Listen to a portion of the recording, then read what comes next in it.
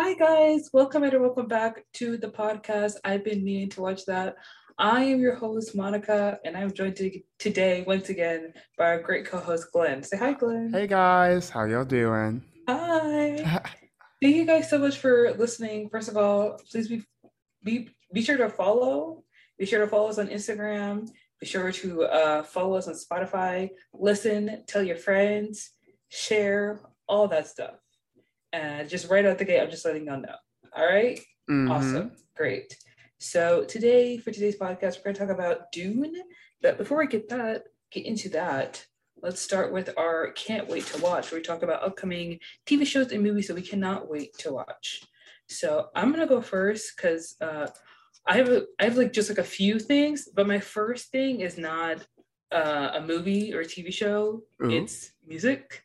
And I can't wait to listen to Summer Walker's album because she recently released it. Yeah, I was about to say it's out. Yeah, it's out, but I haven't had time to listen Okay. because like when I listen to new music, I have to like sit and I gotta like be in the moment. Like I need to like sit down, take some time to actually listen to it. I can't listen to it while I'm in the car because like it's not the same thing. Because when you're driving, music is kind of like background noise. Like you're focusing on the road. Yeah. But when I listen to new music, I have to be there in the moment. I want to like hear what she's saying. I want to hear the cadences. I want to do all of that. So I can't wait to listen to it. I don't agree with a lot of things Summer Walker says, but she has a good voice. Yeah, I get a little bit iffy about her, I guess, personality sometimes, but yeah, and some of the logic she uses in her everyday life. Yeah, but I'm excited to listen to the album. I know it's gonna be really good. Yeah. So what are you excited for, Glenn? So I'll say I'm excited. There's this new, I'm not even sure if I'm going to call it a horror-esque movie, but this new movie called The Humans, which comes out in about a week, I think. So I think like next week is when it comes out. And it's apparently, so it's an A24 film, first of all, which means that's going to be very aesthetic, the vibes. But it's apparently about this family getting together for Thanksgiving and like things start going wrong and there's like a supernatural element. And honestly, the only reason why I'm excited is because I'm tired of happy Thanksgivings. Thanksgiving is a holiday that usually gets left alone. There's not too many movies about it. There's not too much criticism around it. It's just like Thanksgiving. And I would love if there's just a good horror movie that I can always associate with Thanksgiving so I don't have to pretend to be happy. You were looking for a Thanksgiving horror movie? I'm looking for a Thanksgiving horror movie. Really? We can bring horror all year round. Okay, that's a kind of weird thing. But sure, yeah. Also, I know that like critics don't matter a lot, but like it does have I think like 92% on Rotten Tomatoes. And most of the people who have like watched it, like it was like first shown, I think it was in Toronto. Like everyone loved it. It got like smashing awards, whatever you call it. So it seems to be good. So that's good. I am interested though, mainly because I want to see how she'll turn out. Amy Schumer is one of the people cast in this movie. There's only like 6 characters. So I want to see if this is like a more serious movie and she does a good thing, because like I don't mind Amy Schumer, but I do think that a lot of the stuff she's been doing, like her comedy isn't exactly my style and it sometimes comes off as cringy, but I do like her personality overall. I think that she can be a very fun or entertaining person. So if this is like a movie that like kind of maybe separates her a little bit from comedy and grounds her a little bit more in movies, that'd be really interesting to see what she could do in the future. Okay, all right. I'm gonna say I never really liked Amy Schumer because she did this really like poorly done. You remember when she did that movie where she got hit over the head and then suddenly she felt pretty? Yeah, it was like I think it was just called I Feel Pretty. Yes, Yeah, those are the type of things I'm talking about when I'm like cringy, not my taste. But I don't think that she's like a bad actress. Okay. I think she is, but we'll see. We'll see. I don't know. Maybe it'll be good. I think isn't Steve, the man from Minari, isn't he in that movie? Isn't he gonna be in Stephen it? Yoon. Yoon, Yes. yes, yes, yes. Love him. Yes. Okay. Awesome. Great. All right. Well, maybe we'll give it a I don't know. shot. It'll just be Okay. interesting. There isn't much coming out right now, so I was like, it piqued my interest. You're right. Yeah. One movie trailer that I think recently came out, maybe it was today, maybe it was yesterday, was the Netflix film Don't Look Up. And it stars Leonardo DiCaprio and Jennifer Lawrence. And it's a movie about two scientists. Jennifer and Leo are the scientists, and they find out there's a comet heading to Earth, and the comet's going to destroy the Earth, like it's going to kill the Earth. And when you're watching the trailer, it's like Meryl Streep is the president, Jonah Hill is like her VP or like her Whoa, what is this secretary. cast? This is Am I looking at Yeah, the right movie? yeah, the cast is insane. Ariana Grande is in this We movie. have Leonardo, Timothy Hmm. Chalamet, Jennifer Yeah, Lawrence, Ariana Grande, Jonah Hill, Chris Evans, Lance Norris. Lance Norris is obviously the least impressive of everyone I just said, but still, yeah. huh? This cast of people is it's insane.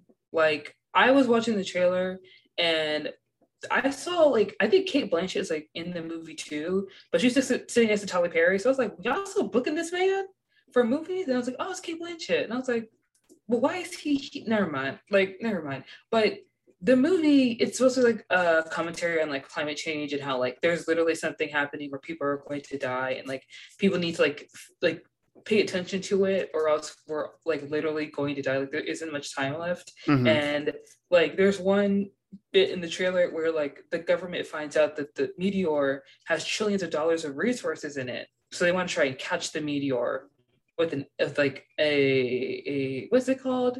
A spaceship? A No, they're rocket. gonna try to get with a net, with a butterfly Yeah. net. Actually, they're just gonna like hold it up. Glenn, don't insult my intelligence. No, I'm not Jeez. insulting you. I'm Okay. insulting the government. I'm insulting the No. government. Okay, okay. But they're trying to like it's just like a bunch of like also there's like Ariana Grande and I think Kid Cudi probably Yep, Kid Cudi's performs. in it. Yeah. And they're just like have a concert to bring awareness to the comet. I think that's also in the movie. I don't know. The trailer is hilarious. I think I really like the trailer. It's the movie is written, directed, and obviously produced by Adam McKay. Hmm. And you know, directors love to do that thing where they're like, oh yeah, written, directed, screen, da da da da. Like I produced this. I literally like I shaved Leonardo DiCaprio's face for this movie. I did everything. Like we get it, babe. We get it. You worked Yeah. hard on the movie. We love it for you. But Adam McKay, who also did Step Brothers, I think it was the movie Step Brothers. He has created this movie on climate change, which is like cool, great, awesome. You know what you could also do to help bring awareness to climate change? You could sponsor a fucking bill. How about that? Sponsor a fucking bill, huh? Hmm. How about you go visit our friend Joe Biden and tell him to get to work, okay? There are Native American students sitting on the seats of the steps of the Capitol going on hunger strikes, and you're making a movie with Leonardo DiCaprio in it. Yeah. If you want to do something about climate change, I'm not sure if you realize this, but we actually have a climate here in the real world too, and it is also not going very well. So Like there are literally Native American people that are protesting on their land that was taken to them by colonizers, and those same colonizers, their descendants, are now trying to get oil in the land and poison people's water supply. What you could do is donate to those reserves, especially the people, because Native American people have been sick from COVID for so long throughout this whole pandemic, hmm. and they can't get medical assistance. They don't have addresses because reservations and all this other BS. So maybe the money you took to make this movie and pay Leonardo DiCaprio and Jennifer Lawrence to act together, maybe you could have taken that money, bought Jennifer Lawrence a better wig, and sent that money to some reservations. But you know, Wig. that wig was trifling. It was hard, like the bangs, and then it was like half shaved, and it was the back. It was bad. It was And giving. that It was was just the giving. trailer. That was just the trailer. I was looking at that. I was like, babe, we got to do something else. Like they could have given you a bob. They could give you a pixie cut. This is not working for you. Like this is not good. But you know, if you want to make your cute little movie, that's fine. Yeah. Mhm. All right. Do you have anything else for I can't wait to watch? They aren't like immediately like coming out, but obviously Disney Day was earlier this week, and so Oh, like a bunch of new titles were announced. Do you know what wasn't announced? Do you know what? what wasn't announced? What? A single Star Wars property. There was not throughout the entire day, not a word of Star Wars was breathed. Not a single word was uttered about it. We got that Lando poster from like months ago. They didn't even bring it up. They didn't even mention it. Nothing about like Han Solo. Nothing about Obi-Wan Kenobi and his series. Nothing about like Clone Wars, Bad Batch. Nothing about Future Movie. Nothing. Not a single word. How do you have Disney Day and not mention a single word about Star Wars? I have a Star Wars rant, but I'm gonna save that to the end of the podcast. Okay. Because Okay. I saw some news recently, and I have a friend of mine. She's in like the news journalism sector, and she Mm-hmm. also is like deep in Star Wars and like fandom culture, like I am. So she and we were talking about a little something that happened recently, and we're gonna say that for the end of the podcast because I will go off. Okay. But yeah, I think that's what I wanted to talk to you about because like I know that next week we're gonna talk about Eternals, Mm-hmm. but I think that like next week we should also talk about the new Marvel stuff, like Yeah. the Disney Day, and like Mm-hmm. talk about like where we're going from here. Like, what do you think the plan is? Like, what's the move? What's the vibe? Oh, Because also absolutely. the trailer for No Way Home also dropped, and I haven't watched it yet. I'm Mm-hmm. waiting I to haven't watch watched it. it either. Yeah, so that's gonna be a good thing to discuss for next week Mm-hmm. with all the Star Wars stuff too. But I'm still going on my Star Wars rant after at the end of the podcast. I will, because I have some things As to you should. say. I feel like you can't be a Star Wars fan and not have a rant at this point. After those movies, after the three like 7, 8, 9, I guess Rogue One in there too. Everyone has at least one Star Wars rant. It might be different opinions, but everybody has a Star Wars rant. I just have to say, J.J. Simmons, Simmons, I think you're right. Simmons, yeah, homie who did the last Star Wars movie. Yeah. Yeah, yeah. When I see you in Atlanta, it's on site. When I see you on Peachtree Boulevard, I see you down in Midtown. I got you. I got you. And I know you're working with Jordan. He ain't finna help you. He ain't finna protect you. Trust me. Because when Jordan sees me walk up, he knows what time it is. He knows what time it is, okay? So good luck. That's all I gotta say. Thank you very much. Yes. Okay then. Oh, also, Passing. Passing is a new movie that just came out on Netflix, and it stars Ruth Negga and Tessa Thompson. And I think it's based off of a book, and I believe I read the book. I'm pretty sure I read the book in like high school or something. And it's basically about this woman who's like very light skinned, obviously, and she's living through life pretending to be a white woman. And the way that the film and the cinematography uses like black and white between the movies to kind of show like how people of color, how we see light-skinned people and how white people see light-skinned people. Because white people see people racially ambiguous and they don't really assign anything to them, you know. And we'll see people who are racially ambiguous and they're like, oh, that's Latina, they're black. Like we automatically assume, you know, because we're used to seeing people in different skin tones and different shades and different perspectives. And I believe, oh my gosh, the girl who directed it, Rebecca Hall, I believe that's her name. She's a really good director too. And I believe she's also black. But she's also one of those people who are like black in the way that Halsey is black, in the same way that Homegirl from Parks and Rec is black. Okay. She's like Quincy Jones's niece or something. What's her name? She was what's her name? Frick, I forget her name. She literally directed Quincy Jones's documentary on Netflix. Rashida Jones, yes. Yeah, like she's black in the same way that they are black. Like obviously, yeah. So that's also something I'm very excited to watch because at first I was like kind of hesitant on watching it because like I feel a certain way about colorism in Hollywood, but I think that's going to be an interesting watch. So I can't wait to see that. And I also need it's been a while since Netflix has released an actually good movie, you know. For real. Yeah. So I'm gonna take my time to watch that as well. Nice. Anything else for you, Glenn? I don't think so. All right. So if that's it, we're going to get into the movie Dune. If you guys don't know about the film Dune, well, girly, where have you been? Hallelujah, absolutely. Like it's been out for like over a month. No, about a month now. It came out in October, like end of October. So the film is based off of a very popular sci-fi series. I believe it has 4 books. No, 3. It's 3. It has Dune. It has Dune something and like Children of Dune, right? Yeah, so it's Oh wait. Oh, it's 6 books. We're dumb. We're Oh wrong. yeah, Okay, so it's there were Dune. spin-offs, Yeah, right? Yeah. Dune Messiah, Children of Yes. Dune, and then the Yes. spin-offs are God Emperor of Dune, Heracles of Dune, and Chapter House Dune. So those are the Yeah. spin-offs, those last three that I said. Right. So this movie, Dune, it is directed by Denis Villeneuve. Sorry if I mispronounced that wrong. I believe he's also the director of Sicario Mm-hmm. or Sicario. I believe that's the film that he also has directed. And it was released on HBO Max as well as released in theaters, but a lot of people have been seeing it in theaters. And it's done pretty well. It's still on HBO Max. It's going to be taken off like next um, Monday. I think they're taking it off, but Yeah, that still would doing make sense. yeah, it's super popular still. And music by Hans Zimmer. It's a phenomenal movie. It's about this kid, Paul. Not he's a really like he's young. He's not a kid, but he's a young man.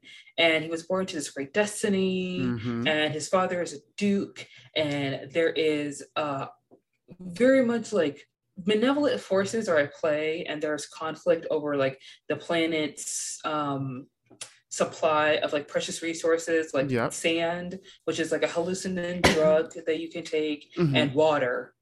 Obviously, yeah, because It's it's a desert type of climate on this planet. yes. And only like those who conquer the world will survive in this land. So the movie is kind of like a very emotionally charged hero's journey. And there's a film done previously, I believe in like the 60s. And then there was a miniseries in the early 2000s. Mm-hmm. And then they've made this film, which is Dune Part 1. Yeah. And there's supposed to be a part 2 to this film. And possible spin-offs are in talks right now. Yes. But I think Dune Part 2 is basically what they're focused on next. Yes. Dune Part 2 is officially greenlit, and they have confirmed that they've started working on it. So yeah, it's officially happening. Okay. Awesome. Which obviously the movie did well, so. The movie is like really good. And I think like there are a lot of people, a lot of my friends were kind of like either like this movie is great, this movie's really good, this movie's awesome, or they're like this movie's kind of boring. But I think my friends of mine who thought the movie was boring was really there just for Zendaya.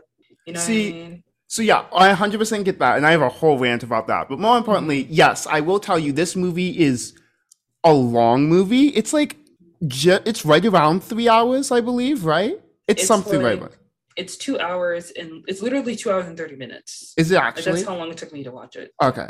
So it is a little bit of a longer movie, and a lot of it is very, I guess I'd say, exposition based. So it does seem to be going slower because it's not a like sci-fi action adventure. Mm-hmm. It's a very, it's treaties, it's training, it's betrayal, it's invasion. It's not flying through space. It's giving us like more soap opera and less Star Wars. Yes, very much so. And so yeah, obviously, like if you went into it for Zendaya, or if you went into it expecting it to be very Star Wars-esque, because like I feel like most people, like I guess mainstream, we don't really have another sci-fi series besides like Star Trek and Star Wars, and both of those are very similar. Like obviously they're different stories, but they're very similar in concept and how they display like space travel and aliens and all that sort of stuff. And so we really don't have like a connection between like space type adventures that are more normal and less CGI action blasters. We don't have more normal space adventures. So I think that threw everyone for a loop. It definitely threw my friends for a loop because I watched it for the first time with like 3 or 4 of my friends, and most of them were like semi-bored during it. Yeah, there is a lot of dialogue, and there's a lot of just like, obviously, because it's part 1, there's a lot of the film is setting up the background so people can understand it. And what I realized, I think you told me this like before, like last week, was that I don't really need to know anything about the book because the way they're setting up the movie is that so you don't have to read the book. Yeah. You can just like go into it. And I think that like I watched a couple reviews about the movie, and then I rewatched the movie like just last night, just so I could like have it fresh in my mind. Yeah. And a lot of people had said that the film does a pretty good job staying true to the book in the same way that the miniseries did, because the miniseries was a bit longer and they want to stay true to the adapted material. So a lot of people said like the book and the movie are pretty similar. There are some things that they did change, like in the movie and in the miniseries, they started off with the narration about the sun awakening, but instead in the new film in 2021, they did like the voice or like the Sarkar's throat dialogue with like dreams are what do they say? Dreams are like memories, or dreams are made from other people. It was something like that. I don't remember the exact wording.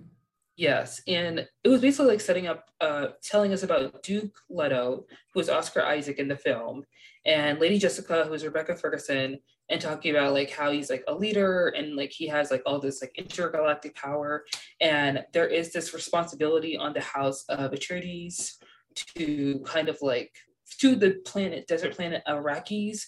And immediately when he said that he would like take care of Arrakis or like mine the spice, I was like, okay, colonizers, got it. Cool, absolutely. Great. And then the other guy came in.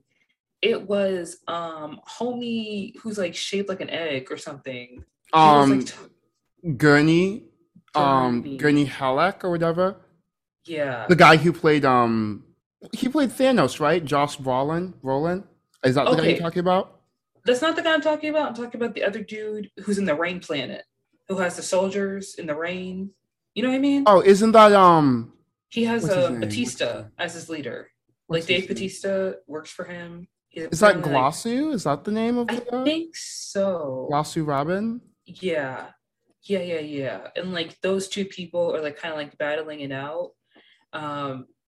And what was I gonna say? Yeah, basically like the movie is just like I get that like people when they watch sci-fi films, they expect like action or they expect romance, because too many people have seen films like Tenet or like The Host or other like popular like sci-fi films like Men in Black, I guess, is another one. And a lot of times when people think of sci-fi, they think of like action, dying. But this film takes more of like, here's what's happening, here's the background.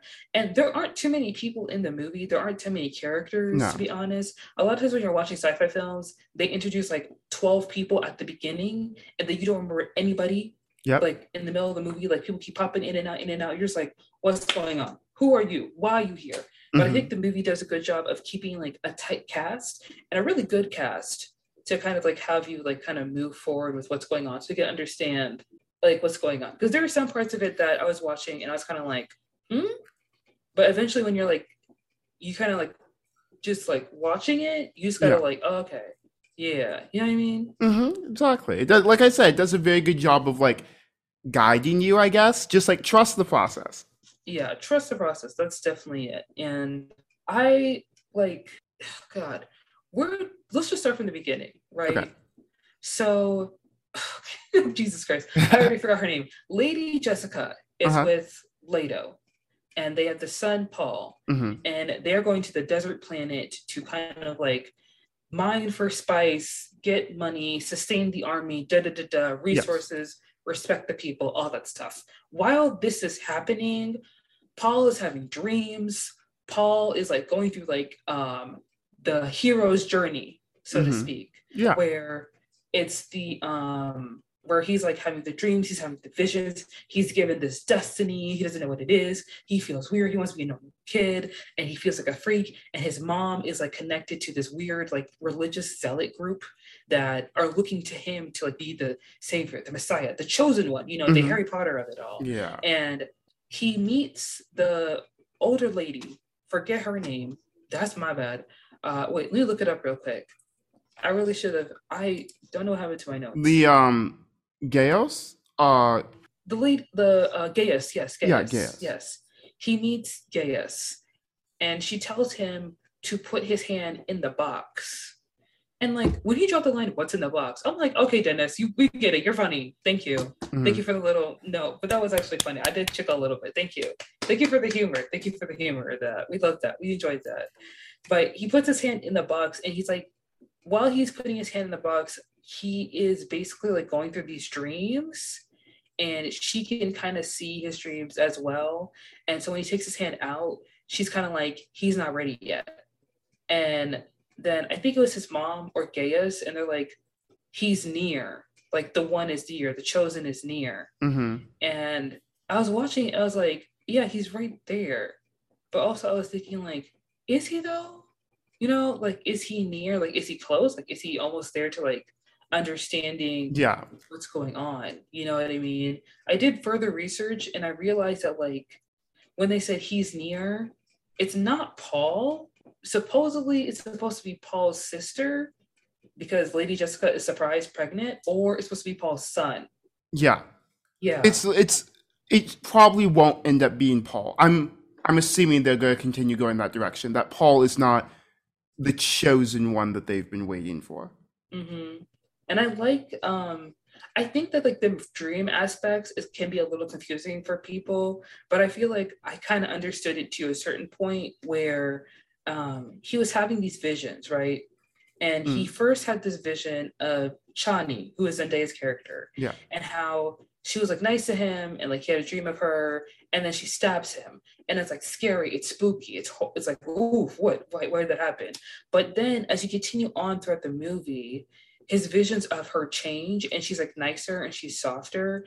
And I think like in the beginning when he had that vision of her, it was obvious that she was like of the desert people who the Freemen. Yeah, the Freemen. Yeah, the Freemen.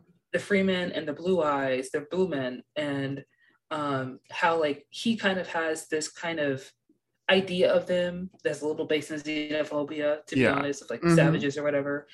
So he thinks that like this girl, this Freeman, is going to obviously stab him. They're not trustworthy. They're like, they live out in the woods, like they live in the desert, you know, like what are they doing there? Yeah.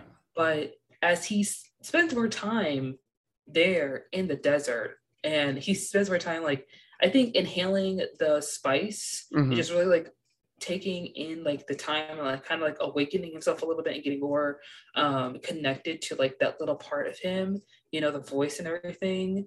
His visions of her change, and she's nicer and she's softer. And you can also see how his visions change with Jameis, who is one of the generals that they meet when they see like Javier Bardem's character near the end of the movie, where at first he's like a mentor and he's kind and he's nice to him and he can learn from the desert man. But then when Jameis like challenges his mom and he steps up as the mom's champion to take on the fight for his mother, he sees a vision of him killing him. So the dreams, he's not like a psychic, but he's not time traveling. But it's kind of like Doctor Strange, you know, where Doctor Strange can see 14 million possibilities at once, and he can see them too, but it's based on the certain actions that you take and the actions that you take and the decisions you make in that moment, and the decisions you make changes the future. Yeah. And that's why there's so many different possibilities. And I think it's also like, people have told me that Dune is seen as a warning to the savior trope, how like oftentimes people in these shows, in these movies, are so quick to be the chosen one and be the leader of the revolution, like Katniss Everdeen or whomever. They take on the mantle without really thinking about the consequences and what could happen. And this movie really does kind of like sit back and really does like break down like what could happen if this young boy who was the son of a duke decides to take on and lead a war across the world, across the lands, spanning for centuries, people killing in your name. And he had the vision of that, and he got freaked out and scared by it. As he should. As he should, because that's a lot to take on for one kid. Like he's like probably barely even 21 in the movie, in the film, in the book. Yeah. So when I was watching the movie, I thought that was really interesting. And I kind of like how they showed us the dreams and showed us the visions, because like you can easily understand it as like visions, and visions change, and it's not just him like understanding the future, but just seeing it in like different projectiles based off of decisions you make in certain moments. Yeah. Also, I really like with that, like, since it's kind of a criticism almost of like the savior trope, I feel like it would be very bad for them unless there's like great change in Paul throughout the story to make him end up being the hero, you know?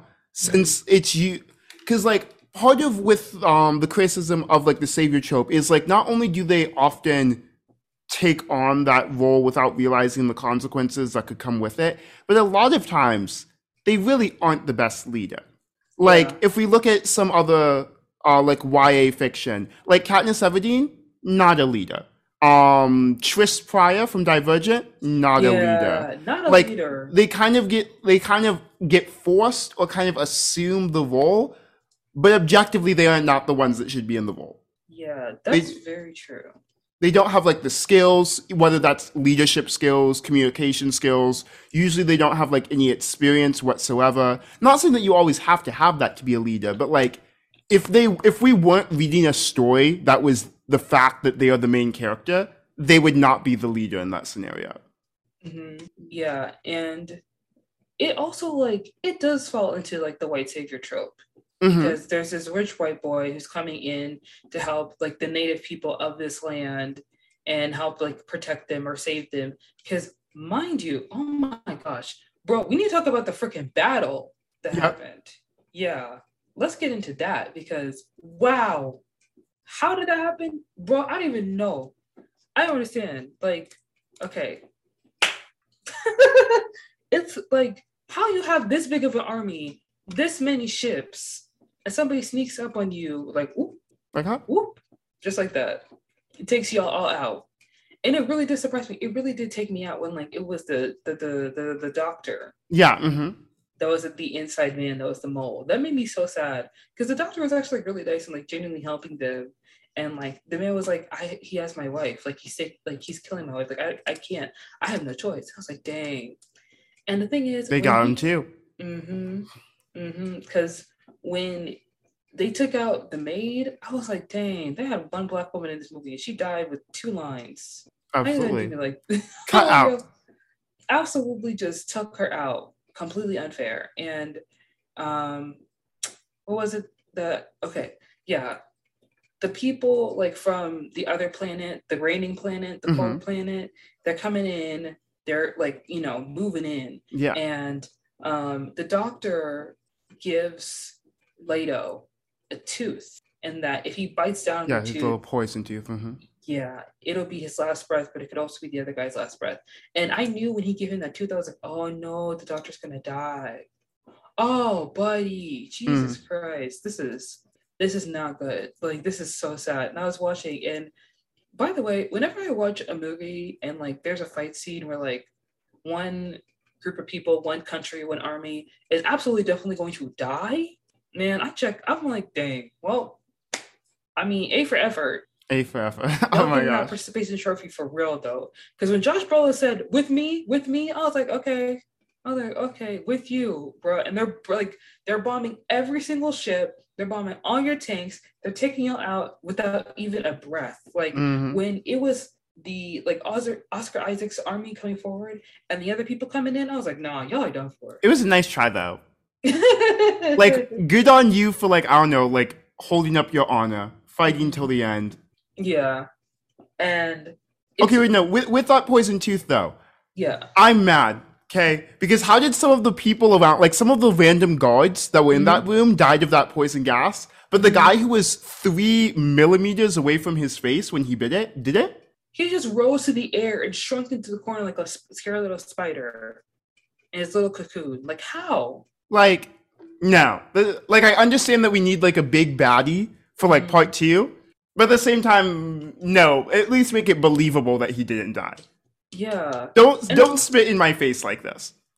And also, we don't really need a bad guy because we still have Gaius. Oh, true. With her crew. Because she literally threatened Rebecca. And she was like, if he doesn't step up to play, I got some other hoes. So what's up? You are very replaceable, babes. All right? You said he will be ready. He ain't cooked yet. He ain't done. I got 20 other bitches with blue eyes on standby. So in the oven. We ready to go. All right? How is he not ready? Because she looked in his dreams and she could see that like his dreams were changing and there weren't like certain outcomes because there wasn't one like pinpoint like this is the future, this is what's going to happen. It kept changing. It kept like switching up based on like different decisions. So she was like, he's too loosey-goosey, he's too wishy-washy.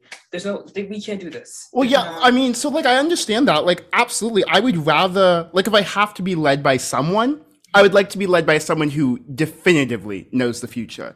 Yeah. Not someone who, because I kind of know the future, okay? I could either pass my next test or I could fail it, okay? But that doesn't help me.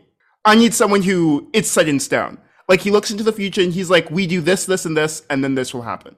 Yeah, definitely. I truly do, like, agree with that. And it's so, like, just, like, seeing the little, like, the people with, like, the mind and, like, the dreams. Mm-hmm. It's interesting. Like, I feel like, I don't know how much part 2 will focus on his voice and like how that contributes to him and like what he says with frequency, how he controls people through his talking. I would love to learn more about it. And I would less like an exploration through a movie and more of like an analysis through like a TV series possibly, because they released it on HBO Max. So if y'all can like greenlight like maybe a spinoff with one of the other people she got cooking in the oven so we could kind of see how it works and like learn more about the society, I would be more interested in that. Dune part 1.5. Yeah, Dune 1.5. Dune 1.5 or like Dune the prequel. Learn a little bit more about that. Mm-hmm. Yeah, I would like to learn about that. But I also found it interesting the kind of similarities and major differences with the people that are living within the desert, the Freemen, and the difference between them and the guy who's head in the corner and shrunk himself. Yeah. Fuck. Which guy was that? Was that I feel dumb. Vladimir something. Vladimir Harkin. Yeah, I think it's Vladimir Harkin. Yes, Baron Vladimir Harkonnen. I didn't realize that Stellan Skarsgård played him. Neither did I. Wow. It threw me off because I saw him here. I was like, who? Wow. Bro, the makeup they did for him is crazy. These are professionals. Yes. Anyways, what were you saying? He is a professional. Also, that freaking nepotism in that family, damn. For once, nepotism worked in our favor. You know what I'm saying? None of them are bad actors. None of them. They're all good actors. That's the one time I see nepotism and I'm like, all right, I'll let it slide. I'll let it go. I'll let it happen. You know what? It's okay. Mm. Y'all good. Yeah. I respect it. But it's so interesting the similarities and differences with the Harkonnen and the Freemen, because the Harkonnen, they are very much like totalitarian government. They live in cold, harsh weather. They train their soldiers from the time they're like 5 or 6. And the training, you can kind of see in the beginning of the movie where the men are kind of like lined up and like kneeling, and it's raining. And they're like, it's always raining. And they're like putting the blood on their foreheads and everything. And you can see like there are the men kneeling that are already soldiers, and there are men who are like being hung upside down naked, who are like training as soldiers. And I just want to say this. Y'all need to stop showing me naked men and not showing me any dicks. Ladies and gentlemen, we have yet again made it through a podcast without talking about dicks. This currently makes 6 in a row. There has not been a single episode since I joined this podcast that we have not brought it up in one way, shape, form, or another. How long do you think the streak can keep going? Stop it. What was the last time? Last time I talked about was the Gone Girl one, right? No, because we talked about it in Midsummer. Okay, we talked about it last time. Shoot, there was, I forget what we were talking about last time, but we talked about it with you, because we talked about, Joe getting everything. Oh, yeah. We have definitely brought it up in every single episode. I'm like 99% sure. Listen, don't judge me, all right? Don't call me out like this. Jesus Christ. I'm just saying. I'm calling us out. Y'all have Oscar Isaac laid there in a chair, fully nude, and you have the table block. Stop playing with me. It's 2021. It is a month away from 2022. Show me. We're on HBO. You can show me. Exactly. Let me see. Move. Still move. Move. Don't make me jump into that set and remove the table. I'm moving that chair. I'm pushing the chair to the side. I'm gonna see. I'm taking a peek, not in a creepy way, but like in a curiosity kind of way. Like the way, like I watched Game of Thrones. I watched all the seasons. All right, I seen enough itty bitty chitties to spare me a lifetime. All right, Absolutely. let's flip the tables a little bit. Let's flip the script. Yes, flip the script a little bit. You know what I'm saying? Yeah, yeah. No narration and just like maybe two dicks. Thank you very much. Yo, okay, that's asking too much. That's asking too much. Yes. Listen, they had all these in the same movie. Absolutely not. They had all these kids tied up, upside down, naked. What was it? The CGI? I thought y'all didn't use CGI in this movie. What's up? What y'all hiding? Huh? You can make a giant worm appear out of the sand in the desert and come up with this 1,000 teeth like a giant butthole, but I can't see one dick. Okay, that's fine. I get 7 minutes of Zendaya and no dicks. That's okay. I got you. I got you, Dennis. I'm gonna see you. I'm gonna see you later. Yeah, you finna hear from me. I'm sending you a letter. Okay. That being said, Vladimir, corrupt, power hungry, raises young men from the age of 5 until like there were like I think that the training to be a soldier is so rigorous that some people don't make it until like 11. Like some kids just don't make it, they die. So the soldiers they do have are the most bloodthirsty, blood-hungry, vicious, brutal soldiers that they have in their army. And in comparison to the Freemen, who I think are trained in the way of the Harkonnen army and also the Freemen fighting. So they have a lot more like rhythmic fighting style. And you could see it when Timothy Chalamet and his mama visited Homegirl at the Freeman camp. And then the Harkonnen soldiers were moving in, and the Freemen just came out the dust, you know, doing this very Cirque du Soleil, very much mystery, very much gasp, you know what I mean? Coming up and killing them, taking them out. Most of the army, taking out most of them, but not all of them. You know, Jason Momoa, he took care of the rest of them.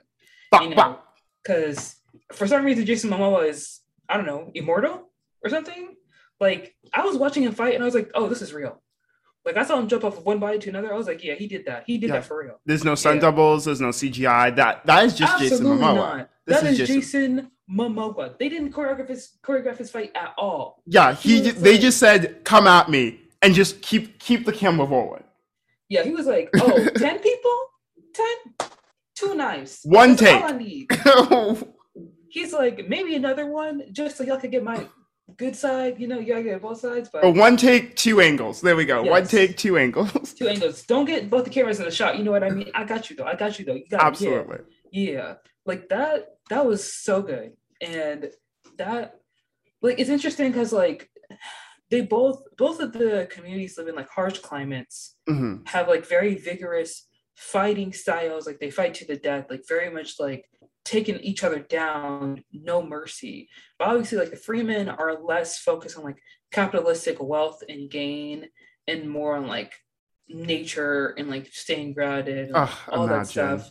And then like the Harkonnen are very much brutal, cold. Like everybody in that planet is just like gray, just like dead. You know what I mean? And it's kind of an interesting contrast, and I can't wait because like at the end of the film, he's not dead. Like he's sitting in the black goop of black tar, and he's talking to Batista, and Batista's like, "What should we do?" And he's like, "Kill the Freemen, all of them." And they're in the camp with the Freemen. So obviously in part 2, they're going to see that Timothy Chalamet and his mama didn't die; they're still around, and that's going to be interesting. It's going to be interesting to see them fight. Like to see them fight against the Harkonnen, because we saw like the force and the power of them against an established army with Leto, and like those people were soldiers. Like Josh Brolin was ready to take them all down. He was ready. He was prepared. Like your man, he'd been drinking his egg yolks and he shaved his head. Like he had the strength of like Samson, but not the hair of Samson. He was ready to take everybody down. But it's going to be very interesting to see the difference between like a Harkonnen against like an established army and a superpower in country against like just the Freemen who are like living in the desert and hide in the sand. You know what I mean? Yeah.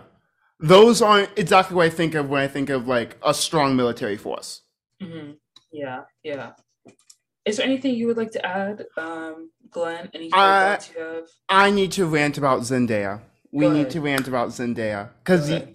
So here's the thing. Zendaya, wonderful, lovely, amazing, We love great her. actress. We We all know, stand. beautiful, gorgeous, wonderful. Absolutely. With that being said, Mm.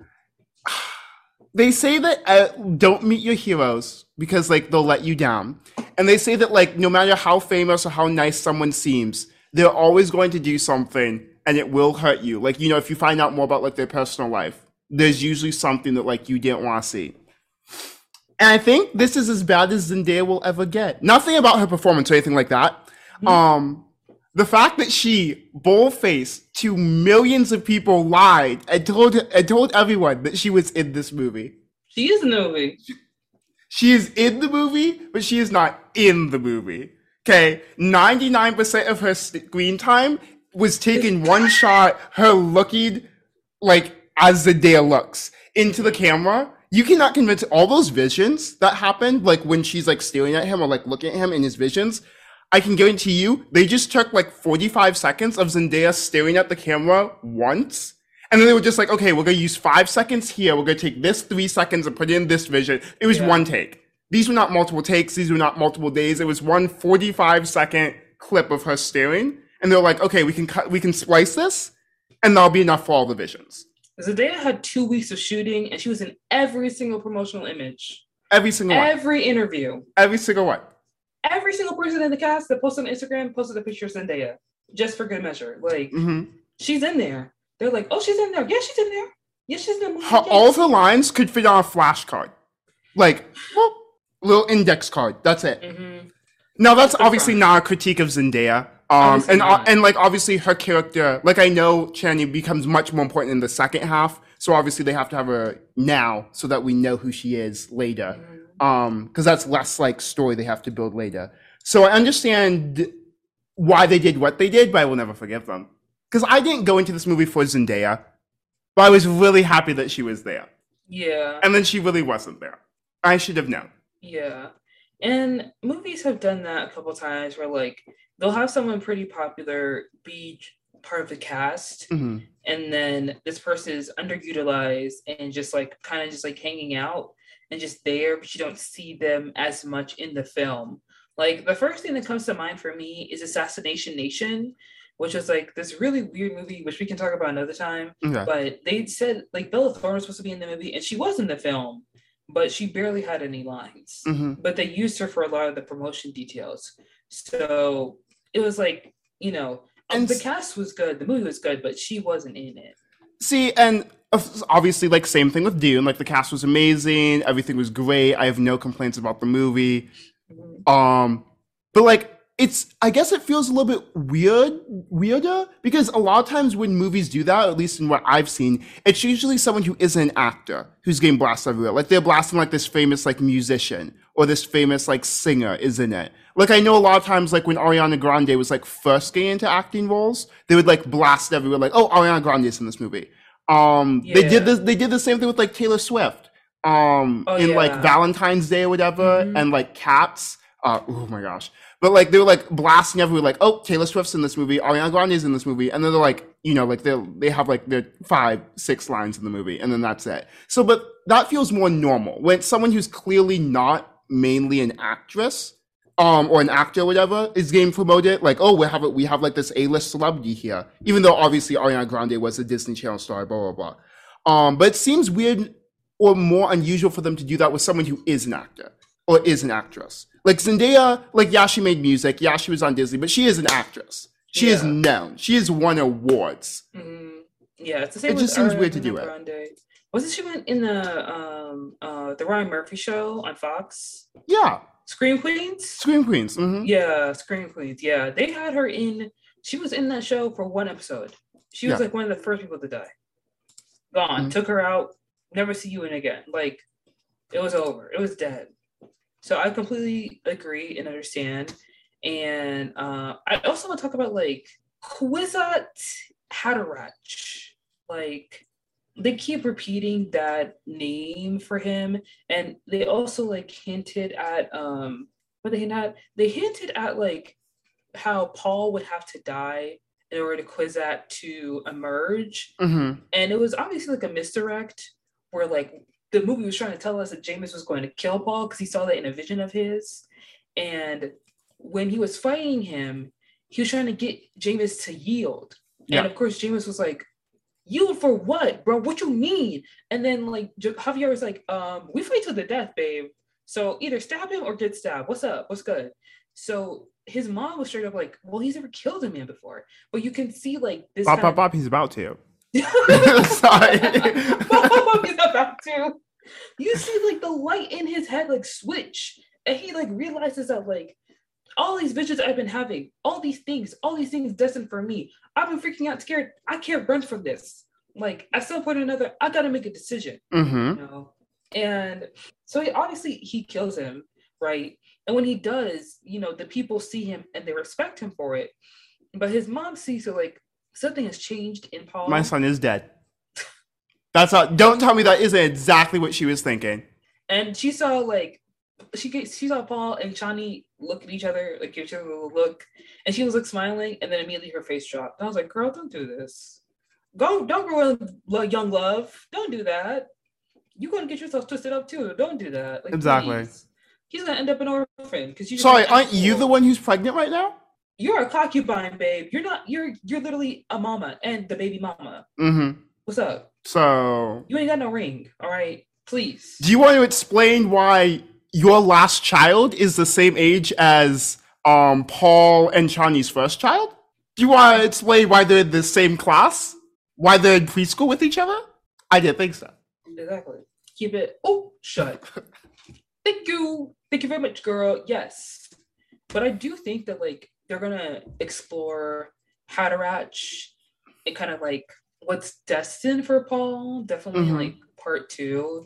And kind of like the prophecies for it. Because obviously when the Freemen saw Paul and Jessica, they did not believe that they were like I forget the name for like the savior they had, but the people said it when they first arrived at Arrakis. I believe that's what the planet is called. When they first arrived at Arrakis on the desert planet, and the desert people were like watching them like walk across the sand. And Paul had heard the name before, but he didn't really understand it. And then when Jessica was talking to Gaius, she was like, you know that what that means, mother and son. And I was like, not this girl having a baby, planning a baby at a certain moment so that she could be special. So that she could be, no, literally like being a stage mom. But for like dance moms could never.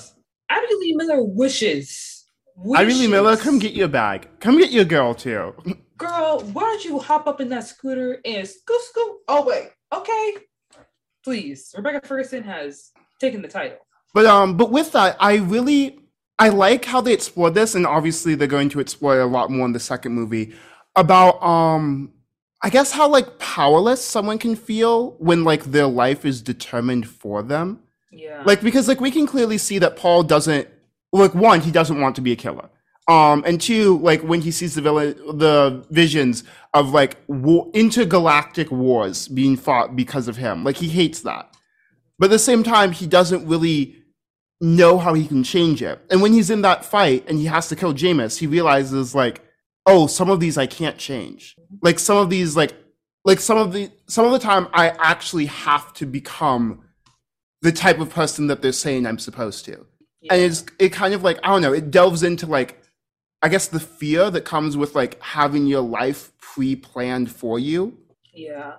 And it kind of talks about how like there's like the fluid pace of the future, and like how I think it's called the golden path is what it is. And he's kind of like nervous to go towards it because he makes this promise to the Freemen that they will have peace when he already knows that he's destined to bring war upon the land, which is another problem with this white savior trope, is that these white people come into these places that they do not know and understand, and they invade these cultures and these communities. And at first, it's to take the resources, and then it's just to take lives, just so you could prop yourself up as the hero of the story. And maybe, let me tell you something, you are not Luke Skywalker, all right?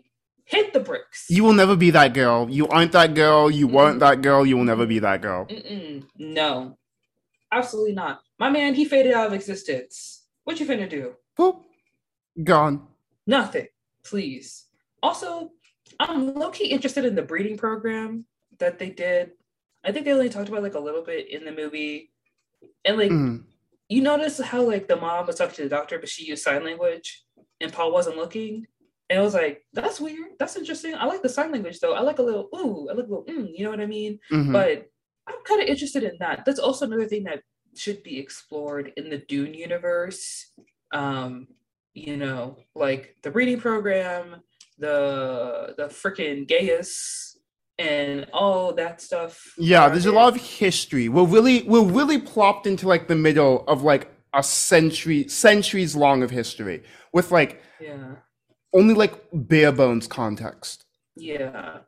I mean, overall, like it's a really good movie, and I think a lot of people were nervous to see the film because of like the expectations of the material that had to be adapted, and it did super well. And even though it was like long, it had to be long. You Absolutely. know, Okay. it had to be long so that people could understand the source material and kind of understand like, and also like the music. Hans Zimmer, Oh, man, eats down, house down. Gosh, wow. are we playing that in my dreams? Wow, wow, wow, wow, wow. Sir, it's so good. And like I feel like there could have been more to the first part, but I feel it's good that they held back. Mm-hmm. You know, it's good that they held back because now in part two, they're not gonna. I hope they don't go too big, too bold, but I hope they don't hold back too much. You know what I mean? Like I No, want to see. it's gonna be a project. Mm, Absolutely, it's going to be mm, hands down slam. Because like, let's be realistic. They like these people aren't stupid. They made this movie knowing that they were getting a part two. Like there was never a second in their head where they were like, "Oh well, if we don't get to make the second movie." So I bet they had the entire mm, thing already storyboarded yeah, before production for the first one even started. yeah. So they were like, "Oh no, we don't worry, we have it all planned out. The full story is it's good, it's written, it's nice, it's beautiful. Trust us." Excuse me. And Yeah, I like do. definitely when he was sitting down and like storyboarding this whole thing, there's probably some person being like, "Well, are you sure you're gonna get?" Like he was like, "Ma'am, look at me. I made a rival, Blade Runner. All right, this you say my name in these streets, they hear me. They know who I am. All Mm-hmm. right. Part two is in the bag. All right. Tell Zendaya to clear her freaking schedule. All right. The movie was And done. they were right because greenlit and working. So It's supposed to film in like June 2022. yeah. So we finna see it. It's finna happen. Mm-hmm. And I love like the little kind of like details to the film because there are a lot of things in the movie where like you're watching it and like you gotta if you're not I feel like if you're not somebody who watches movies and pays attention to movies, then there are some things that are gonna go over your head. Like with the blue eyes, it was kind of interesting to me. It was a little weird. I'm not gonna lie. It did kind of knock me off my feet because I am like when I see people wear color contacts, I'm like that don't look natural. It looks really weird. Yeah, I kind of got used to it after a while because of how they explain like the spice, you know, like the spice is part of the sand and how it's an hallucinogen and like it makes you like da da da da. It did remind me of like shrooms, how like people Mm-hmm. take hallucinant drugs to like open their third eye before they meditate and things like that. Because like I've heard of that, Mm-hmm. but it's interesting how like the Freemen that live on Arrakis, the desert planet, and how the spice is just naturally part of their Environment. environment. Mm-hmm. Yeah,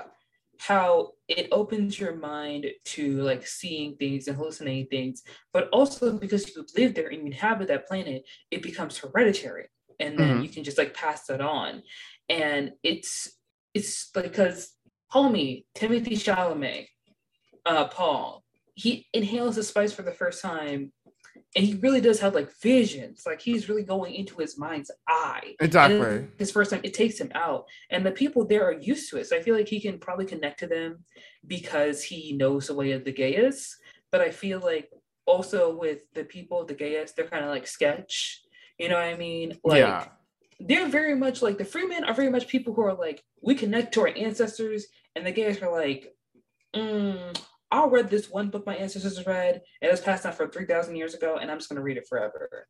You know what I mean? Yeah. Not to draw too close conclusions, but like, interesting. It's easier. It's like the easiest way people can understand it. You know what I mean? So yeah, and I love like, I love the like watching the movie. I kind of picked up on it, and it's interesting. But obviously, if you're watching the film and you're just like somebody who just like watches movies just to watch movies, you're probably just being like, oh, people who live in the desert, they have blue eyes. And then his eyes kind of change in that one vision. And so it's kind of like the more time he spends on Iraqis, the more time he spends inhaling the spice, the more time he will be like connecting to them and connecting to who he is. You know, the Kiswa person, the Hatterack person that he like is kind of scared to become. But he, as he like continues on in this journey on the golden path, he will eventually take on the role of being the chosen one, leading the Iraqis, possibly to peace. Because he did have a vision of peace and not of war. Yeah. So possibly to peace and not to war. Hopefully we get to see that. But you know, with Homeboy coming back with all his little rain men, the gray men, you know, finna slice and dice everybody up, we don't know what's gonna happen. You know, Batista might come in and just take out Miss Mama. So, who knows? What you gonna do about it? I mean, he's obviously gonna cry. He's always gonna be sad. Facts. They always gotta make the Chosen's orphans. Like, they're always orphans. You notice that, right? Like, or they don't talk to their parents or something like that. I don't know. I think it's just the easy. Okay. Not to like. Actually, no apologies. I'm just gonna flat out say exactly what I mean. It's just the quickest, easiest way to get the audience to feel sorry for a character. Because like a lot of people in the real world can relate to like either not being close to their parents or having like a parent that's dead or having like both of the parents dead or the parents divorced, something. Like almost everyone has some issue with their parents. Yeah. So it's a really quick way to just like capture the audience. Like, oh, I feel that. Oh, I feel bad for him now. To the point that's almost cookie cutter and cliche. It's getting a little bit old. Mm-hmm. It's been old, actually. I don't know why I'm lying. It's been old, but yeah, it's like the Superman trope. Mm-hmm. You know what I mean? Like, take the guy out of your home place and then put him somewhere like that's unfamiliar to them. You know, there's a quote that I had seen once in like a fan edit. To be perfectly honest, I know it's like a real quote from like a philosopher, but no one cares. It's the fan edit that matters. Yeah. It's the fan edit that matters. If the philosopher had wanted it, they should have put their name on it. They should have made the fan edit. I mean, they should have found a slowed down Mother song and then put that on TikTok and got in over 100K likes. Don't forget the velocity edits. I mean, come on. But the quote is, show me a hero, give me a hero, and I will show you a tragedy. Mm-hmm. Where like all heroes come from like terribly horrible backstories that leave them laden and lamented and sad. And you notice every single time something bad was about to happen in that movie, they put up the sad music. They turn that up. They turn that up. They're like, all the way. Hans said, it's time to cry. Yes, queens, we are emo in the club tonight. Absolutely. 110%. But it is true. Like, I mean, like, I guess I would say, like, in the real world, it's true a lot too. A lot of like the greatest people, not necessarily the most successful people. That's different. I'm making a clarification there. But a lot of the best people, like truly amazing, great heroes, leaders, warriors, whatever, in our real world, typically have a tragic backstory. Like something has happened to them in their life that has like hurt them, damaged them, broken them. And that's why it helps them become such a great person. Usually because they develop empathy, and they develop like the strength to like rely on themselves. And, you know, a lot of things come from like, I guess, having bad things happen to you. So it's an unfortunate truth, but I think that's very much the truth. Yeah, definitely. And overall, I mean, I don't know what else I can say about the movie other than it was very good. Beautiful. Yeah, like I think that the movie does a good job of actually like critiquing the white savior trope a bit. Mm-hmm. And I think that it's going to continue to do a pretty good job. I feel like for it to be a proper critique, it has to end badly for Paul. Absolutely. Like, Paul has to come down to Dead. suburban. Huh? I said dead. Oh. I mean, yeah. He gotta go. Imagine if they killed him 15 minutes into the next movie. Imagine they kill him and Zendaya takes the role. Zendaya's like, oh well, if somebody gotta do it, I'll do it. I mean, ain't nobody else here but me. So I mean, I'd be paid to be here, so might as well.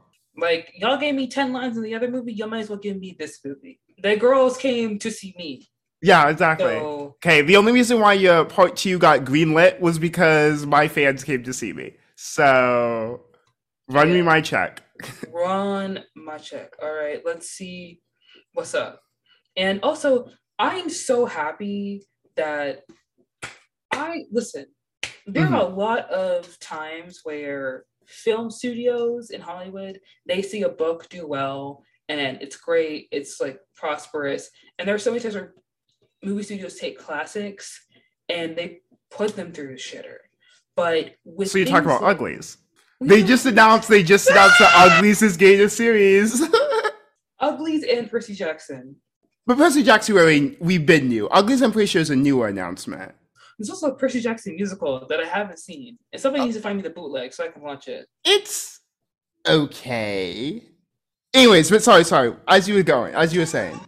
Okay. Sorry, before I rudely interrupted with the truth. What did you tell me about Uglies, though? I completely forgot about that series. I completely forgot about Neil Schuster. The only reason why I remembered that got announced is because someone was like, if they do the Uglies and the ugly, the beautiful people in it are not like body modified, like there isn't CGI or something involved, that won't work. Because part of the ugly story is obviously like people who were like, in our world would be 10 out of 10, like hot as fuck, the hottest people in the world. Someone would look and be like, ew, gross, disgusting. So a movie cannot have the pretty people, like you pretty people, play pretty people. And like less pretty people play the uglies. No, they need the pretty people to have like body modification horns. Okay, they need to have wings coming out of their neck. They need to be half snake. I don't care what. But there needs to be some major body modifications on these pretty people so that the attractive people in our world can play the uglies. You need to either give me like face-off material prosthetics. You gotta be giving me Dragon Con, or everybody who's pretty has to have a BBL. All right? Let's have a real discussion. Yeah, put Kim Kardashian in a movie. Yeah, put her in that movie. I don't want the movie to fail. I want to enjoy the movie. Stop. Come on. Let's laugh at Kim Kardashian. I know she's gone through enough, but let's put her through something else. You know what I mean? I'm kidding, of course, girl. Don't sue me, please. That being said, what was I gonna talk about? Film. Okay, stop interrupting me, Glenn. Yeah, Jesus. Okay, what I was gonna say was Hollywood loves to adapt books to films. They love doing it. Okay, and a lot of times it doesn't work out well. Like, there was a movie that Amanda Stenberg was in that was like based off a YA movie. I forget what it's called, but it didn't do well. The book is good. The movie was bad. Okay. But Dune was seen as unadaptable because of the length of the movie and like the size and all the source material and all that stuff. And Watchmen was also seen as unadaptable too, but that's because the writer of Watchmen didn't want anybody adapting his film. And then Zack Snyder did a horrible remake in 2009, which didn't follow the source material at all. It was just not good. But then HBO comes in with this awesome TV show about like the show, referencing the book, making really great references, and honestly making so much sense because the HBO TV show Watchmen follows the comic book series, the events 30 years or 40 years into the future. Yeah. And it mirrors it so well because it goes off and it's like, what if the Cold War really ended and really stopped, but it was like an alien invasion that really stopped the Cold War. And then you bring it into present day with like police brutality, violence against Black people, white supremacy. And of course, a lot of fans of the comic books were upset because why do you make everything about race? Why do you make everything PC? Babes. PC. Look around you. Everything in sci-fi is political. Everything about media, fandom, television that we watch, it's political.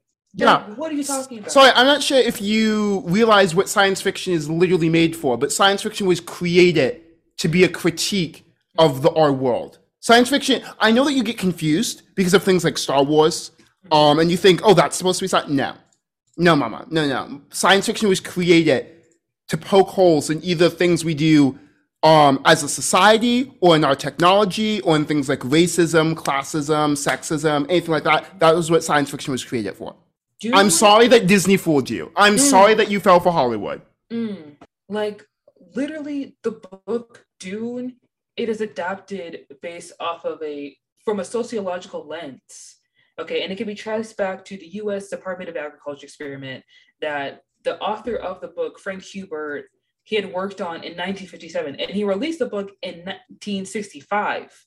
So you can trace back Dune to the experiment that he did with the U.S. Department of Agriculture called "They Stopped Moving the Sands," and attributing and talking about like poverty grasses and how plants can thrive in sandy, and like it's like, how do these plants thrive in these bad areas where nothing is supposed to grow here, and then the poorest people live in these areas and they can still grow fruit and survive there and prosper there. And the book is based off of that itself. So you complaining about sci-fi being too political, baby, Frank used to work with the government, okay? Shut up. Close your mouth. Okay? You keep running it, and all I hear is trash. All I see is nonsense. Close it, please. On behalf of everybody, close. No more. Silence, please. That is your friend. Silence is your friend. Please embrace him. Embrace her. That being said, a lot of times, like, Hollywood likes to take things that are too big, too much, too wide, and condense it into a movie format for like the masses, for people to watch, to get money, to make money. And oftentimes Hollywood, like, they need to stop. Yes. Stop making video games into movies. Stop taking every New York Times bestseller and turning it into a Netflix series or an HBO movie. Like, a lot of times they do not do well. And Dune was not seen as something that was going to do well. Like, people thought Dune was unadaptable, people thought it was going to work, it was going to be good. Like, you have an amazing cast of people and even an awesome director. But there have been times where you have an amazing director try to create something and it just doesn't work out. The first thing that comes to my mind is Dee Rees with the film that she did with Anne Hathaway. Okay. It was a Netflix movie, and it's, oh my gosh, it just was in my head and I completely blanked. No, stay with me. Dee Rees Netflix movie. Because if you know Dee Rees is an amazing American screenwriter. She's most well known for her movie Pariah, which is kind of like a loosely semi-autobiographical film. And, you know, she's a queer woman of color. She's amazing. She's phenomenal. She also directed Mudbound, which was nominated for an Oscar in like the writing category and the screenwriting category. And she has this film, The Last Thing He Wanted, and it is based off of a political book by Joan Didion. And Joan Didion is known for writing books that are very like complicated. You know, there's a lot of nuances. There's so much in Joan Didion's books, and it's hard to read and understand, and it takes time to break them all down. And she like took the Joan Didion novel and she turned it into a political thriller film for Netflix. And, you know, you have Anne Hathaway, you have Ben Affleck, you have William Dafoe, you have Rosie Perez, you have all these phenomenal actors, and you have an amazing screenwriter who is very talented, but the film failed.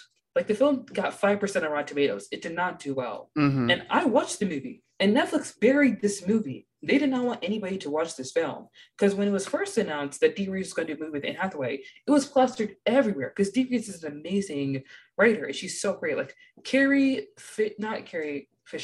Mulligan. Yeah, I believe her. Carrie Mulligan, like, straight up was like, Dee Rees or Ava DuVernay should direct the next Star Wars film. Like, Dee Rees is that girl. So for her movie to not do well, it's not on her, because she's still a phenomenal director and writer. It's because the source material was just not suitable enough to be made into a film. And Dune was seen and thought to be the same way, especially with like the expansion of the universe and all the books that it has and all like the source material behind the story of Dune. People had seen it as unadaptable.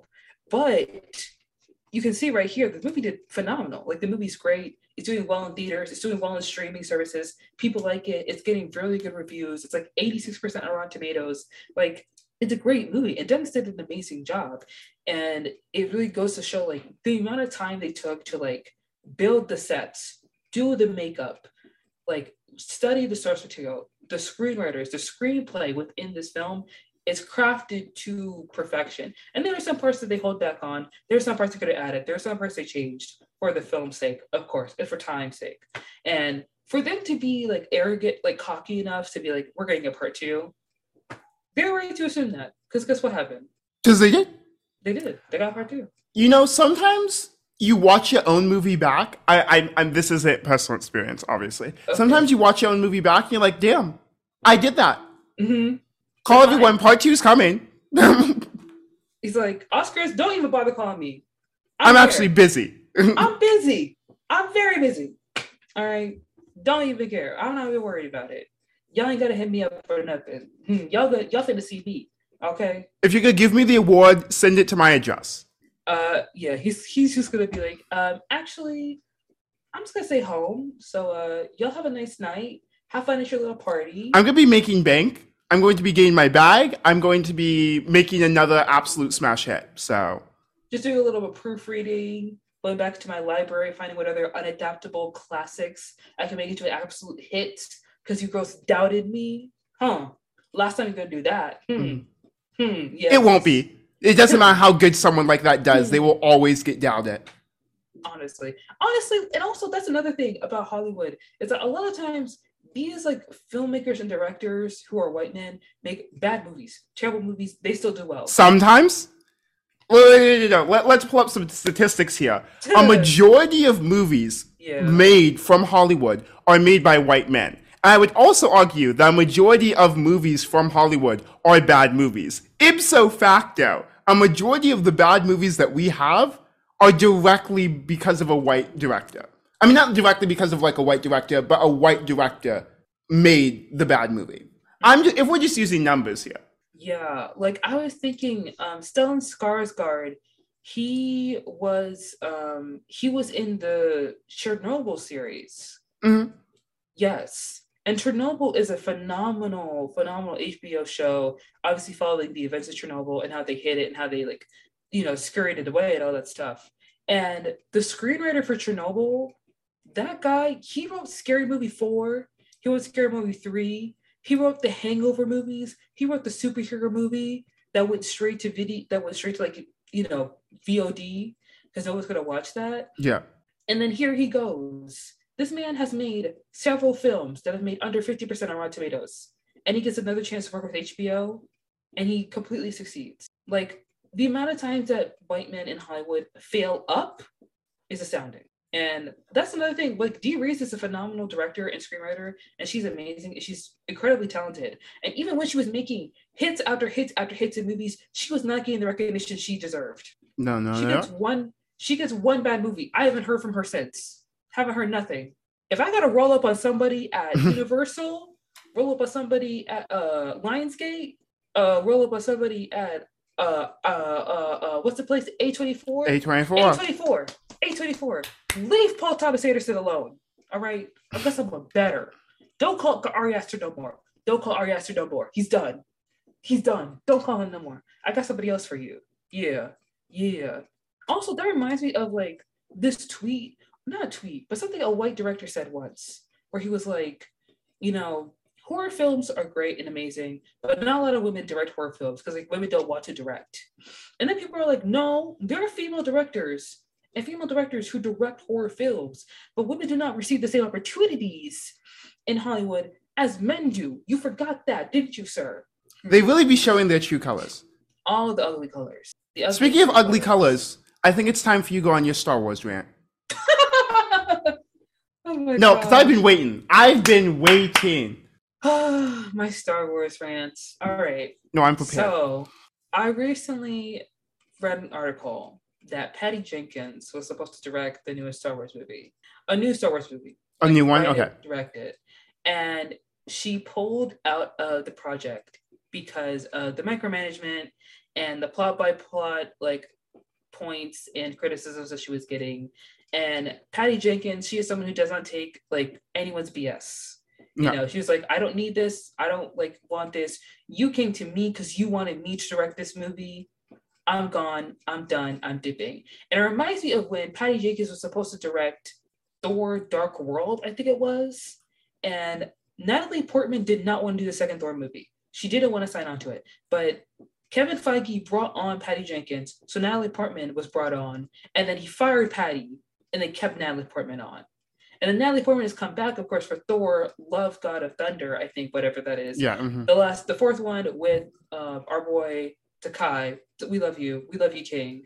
And it reminds me of how like there are these incredibly talented, hardworking directors, women, people of color, non-binary people, whomever they may be, that do not fit into the mold that Hollywood has had for years of cisgender straight white men directing these movies, writing these movies, being controlling these movie studios, financing these films, picking the people who win these awards for the films as well, and then putting these people in theaters, and also casting people for movies and giving them the right promotion for the films as well. Remember that, because also Stephen McQueen directed a movie. I forgot what it's called, but he directed a movie. It had Viola Davis, it had Liam Neeson in it, and it was a really good movie. It was a really great movie, but it got no promotion. Sony did not push this movie. They didn't do no billboards. They did not do nearly enough promotion for this film. Okay, there are people in the Midwest who didn't know that this movie was even out, and it underperformed when it shouldn't have had, because you have a stacked cast of people in this film. It should have made so much more money. Like, it should have been nominated for awards. This movie was great, but they did not push it enough. They did not promote it enough. They didn't do that enough. And it's so irritating how there are still people who look at Hollywood and they feel like it's too PC, it's too diverse. Like, you'll give a Black person any kind of role, they'll give a Black director any kind of movie. That's not true, because they will bring on female directors or Black directors to direct their movies, direct their films, to direct their franchises, and then nitpick every single bit along the way, shoot down their ideas, not give them creative control. And of course, that's different for a lot of films, like Eternals has Chloe Zhao and Black Panther has Ryan Coogler. They were given creative control with their films, but with Star Wars, they let Homeboy do The Last Jedi and just completely throw every single thing that The Awakens did out the window and just create whatever the fuck that was. You gave too much credit. He literally threw. You cannot convince me. Was it J.J. Simmons? He did the other guy. He did Knives Out. He was the director of the Knives Out. Ryan Johnson. Ryan Johnson. You cannot convince me. Wait a second. Wait, you cannot convince me that Ryan Johnson had seen a single Star Wars property in his entire life. I don't care if you have video footage of him watching the movies, you will never be able to convince me by the movie that he directed that he had ever seen a single Star Wars film, series, property. You can't even convince me he had a lightsaber growing up as a kid. None of it. Really not. No. None of that. It's absolutely bonkers to me. Talking about, oh my gosh, you're literally talking about Star Wars. Oh frick, Ryan Johnson. There was someone in my head that I was going to bring up, but I literally forgot. I just blinked on me. You were talking about Patty Jenkins. Were you continuing on her? Yeah, let's just go back to Patty Jenkins. There was someone else I was going to bring up, but I completely forgot. I completely blanked on that. But, okay, Patty Jenkins, with her, like, her being completely just dismissed by two large companies twice, it's not a critique on her, because we already know she's a great director. Absolutely. Like, we've seen Wonder Woman. Mm-hmm. Obviously. We all in the same theater, weren't we? We were. We saw the numbers. We saw the box office numbers. We saw the views. We saw everybody do this. Sorry, really quick. What studio does Wonder Woman belong to? DC. Oh, okay. And how I can count on 2 fingers the amount of good movies that DC has had. It was Wonder Woman, and then it was Shazam. I would say Wonder Woman, Shazam, Birds of Prey. Oh, true, I forgot. Birds of Prey is here now, too. Birds of Prey. Mm-hmm. Okay, sorry. I can count on 3 fingers. Yeah. And, wait, Birds of Prey was directed by a woman, too, right? Yeah, it was by, why can't I remember her name? Now I feel bad. Kathy Yang. Yes. I'll give DC credit. I'll also include the new Suicide Squad, directed by James Gunn. That was also that was a decent to good movie. I enjoyed the movie. So 4. I can count on 4 fingers the amount of good movies that the DC universe has. Right. We'll give you that. We'll give you that, DC. Mm-hmm. So obviously, if you are somebody who is a studio executive, if you're someone who is looking for someone to be a director, to be a writer, a screenwriter, to be the next leader into your foray into a very popular franchise, and you see a director who has taken a dying franchise that has made terrible movie after terrible movie, horrible reviews, bombs at the box office, a literal joke, makes one movie, revives the reputation of that one franchise with that one movie, would you not let that person have creative control over their script, over the story, over the film? Would you not? Because clearly she's doing something that nobody else was doing. Clearly she did something different. Clearly there was something that, like Wonder Woman, let's be realistic. People love Wonder Woman, okay? Mm-hmm. Like she's like an icon in the DC universe, even before like this movie, obviously. But people were not dropping their panties over Wonder Woman. People didn't just go and see it because it was Wonder Woman. They went and saw it because it was good. Okay? Question, why didn't Superman v Batman, which has the two of the biggest superheroes in history, but by far the biggest superheroes that the DC has, why didn't that movie perform? Why did that movie fail? Very interesting how come, like obviously it was because of the fans, but how come we get the Snyder Cut? I know that's from the Justice League, not from Batman v Superman, but how come for a pretty much bombed movie like the Justice League, we are able to get the Snyder Cut because of, fan outcry, I want to call it rage, but like fan petition, whatever. But when the fans are screaming and shouting and praising a movie like Wonder Woman, why don't you listen to us then? Why don't you listen to us when we're telling you this movie is good, let her do more work? You only listen to us when we're saying something that supports one of your golden boys. What? Yeah. Y'all will give 110 chances to these white men. To someone who doesn't even deserve one. How is it that Rian Johnson, that's his name, right? Rian Johnson? Rian Johnson, mm-hmm. Makes one of the worst Star Wars films, one of the most hated movies. Like, fans are literally ready to, beat up John Boyega and my girl, Kathy Marie Chan, who did not deserve the hate that was given to her. Okay, absolutely not. For her to the absolutely not. To this day.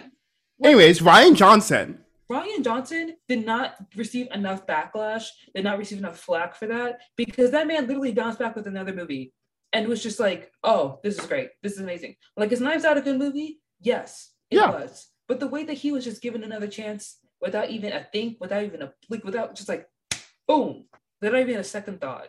And yet you want to question Patty Jenkins. Patty Jenkins. You want to question her?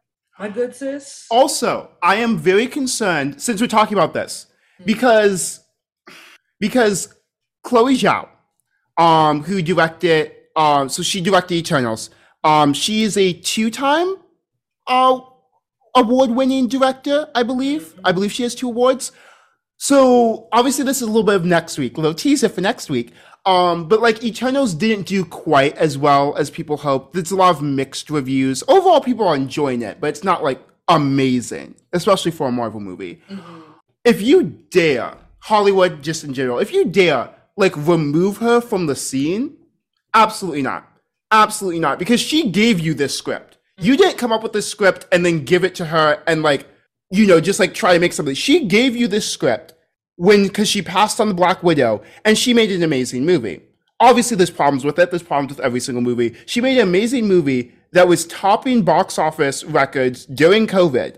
But just because it underperformed a little bit for a Marvel movie, I better not see anything about her. I don't want to see her disappear from the scene. And I know that she's going to, because I know how Hollywood works. We got our eyes on you. All right? Listen, watch out. All right? Watch out. All right? Yeah. And we're coming. We're right here. Okay, what's up? What's good? And Star Wars in of itself, there have been a couple of people that have tried to I know the Game of Thrones people, the writers, were literally given a chance to make a Star Wars film. And obviously that was shut down. because with everything with Game of Thrones, people realize that, hey, maybe white men who don't read their source material or don't back up the source material isn't a good choice for a director the second time. The first time, definitely not. Second time around, no. What a concept. So, what a concept. Imagine having somebody be a part of a franchise, a film that you make, and actually knowing the source material so they can reference back to it. As if fans don't rewatch those movies every freaking Christmas. Yeah, excuse me. Rian Johnson, proof. Okay, literally, I want to, how long? It needs to be like a 24-hour video of you watching every single Star Wars property. Well, at least all the movies. At least all the movies. Blockbuster receipt. Yeah. I want to see a movie ticket stub. I want to see an Amazon receipt. I want you taking an ugly picture next to the movie poster. And I'm not seeing any of it. I want to see a DVD. I want to see something. I want you to spell the word Skywalker. I want you to tell me. I want you to tell me what ship did Han Solo fly in on? What's the ship called? Mm-hmm. Quickly. Please. Where is Luke Skywalker from? Where's his planet? What's his planet? What's the name? Okay. Got it. Yeah. But obviously, like, I'm a little bit glad that Patty Jenkins isn't directing a Star Wars movie, because if it wasn't up to the fans' impossible standards, they would automatically blame her as a female director, and then blaming her as a female director would then, like, result back on her, like, come back on her. Because the same way with John Boyega, how he, like, spoke out about how the fans are racist and, like, completely unfair and were just, like, sending him death threats. He then has been starting to get blackballed by Hollywood very slowly, because he's done like 2 other movies since Star Wars, but no one's heard anything about it or any kind of promotion towards it. And he hasn't done a lot of interviews or anything like that. So it seems very clear that Hollywood is kind of like trying to push him out. The same thing with Kelly Marie Tran, because like she did a Facebook Watch series with Elizabeth Olsen, and I think she's also doing another movie, but we haven't heard a lot about her since then. And it's very obvious that Hollywood is more focused on pleasing people when it comes to people of color that they would rather just like kind of push out because they only brought them in for diversity's sake, than pleasing the fans when it comes to their boys, their friends, you know. So if Patty Jenkins had made a Star Wars film and it wasn't completely 100% perfect without any kind of flaws whatsoever in Star Wars fans' eyes, they would have like written her off either way. So they weren't planning to take her seriously or pay attention to her or anything. They saw the box office numbers, they saw the reviews, they saw the critical acclaim and success, and they thought, ooh, female director, that's good. But they realized, oh, women speak too much, women talk, women think things. Oh no, women have opinion. Bad. Throw women out. So yeah, that's how I feel. How I feel. And it sucks because like as a Star Wars fan, I really do love the movies, and it's hard being a Black Star Wars fan, mainly because like people are like, "Oh, Star Wars is for white people," and like I get that because like it is. I get that, yeah. But I love the movies. Like I love the movies, and I like the prequels too. Like I'm the kid that likes the prequels. I like the Clone Wars. Like I have a friend of mine. She loves reading the books, and she likes listening to like podcasts about Star Wars. And I'm just trying to get into that too. And I love like learning about the lore and stuff like that, and understanding things about Star Wars. But obviously, like, it's hard to be a Star Wars fan now because most people only know like the sequels, and those do not hold up. Yeah. So, yeah, if y'all had just made John Boyega a Jedi like you were supposed to in the first place, we wouldn't be having these problems. Well, we probably would have different problems, but yeah, well, I would have been happier. Anyways, yeah, I guess we could just move into the All Pass segment. We're gonna talk about TV shows and movies that we are not watching because we're just gonna pass on it. And I started on Star Wars, and I went in on that. So you can go ahead, Glenn. Tell me what you're passing on. So first, I feel the need to just give this blanket statement. I will probably be passing on basically every Christmas movie that's going to be coming out in the next month and a half. Yeah. We already have The Grinch Who Stole Christmas. I don't know what more Christmas movies you really need. Yeah. Especially because, like, I know that you brought this up last time, but The Princess Switch 3, it really makes me feel some type of way. And the type of way is over life. And I know that most of the movies that are going to come out Christmas related around this time are going to be about the same caliber as the Princess Switch movies. So Yeah, I don't know Yeah. like any specific ones that I'm directly going to avoid. Um, just like the genre in whole. Yeah, I feel like definitely around Thanksgiving, it's very obvious that Christmas movies, especially like ones that Netflix makes, they are made for like families, they're made for like the moms, they're made for like people to sit around like sit around after dinner, just kind of like watch because that's the thing you can do like after the football game's over, like, oh, we're gonna watch, like, let's watch this movie on Netflix. It's just something to have on. You know what I mean? While you're like cleaning up and just like hanging out and like you're not actually paying attention to the movie, you're like really talking to your family, but like it's just something to have on in the background, you know what I mean? Mm-hmm. And like, I don't really like watch Christmas movies all that much. They're all the same, you know. Like you have a woman who works a high power job in a metropolis city, let's say New York, and then she goes to like a small town in the Midwest or in the South, and she has to fix a business, or her parent is dying, or she has to reconnect with her family that she's been estranged from for a while. And then a high school sweetheart comes up, bada bing, bada boom, she falls in love, even though y'all have only been talking for like less than a month. And she Yeah. decides to leave her wonderful apartment, high paying job, and just live in the middle of Bodunk town nowhere so that she can continue to get, I don't know, farmer dick. So yeah. I'm also going to be passing on like I'm going to be passing on romance movies. There's a very specific romance film I am passing on, and it Oh. came out recently. And oh my gosh, I read the synopsis for it because I just saw it like on Netflix, like when it popped up, like it was new, and it's called Love Hard, and it stars Jimmy O Yang. I love Jimmy O Yang. He's a really funny comedian. He's great. Like Asian men being in romance films, I'm all for it.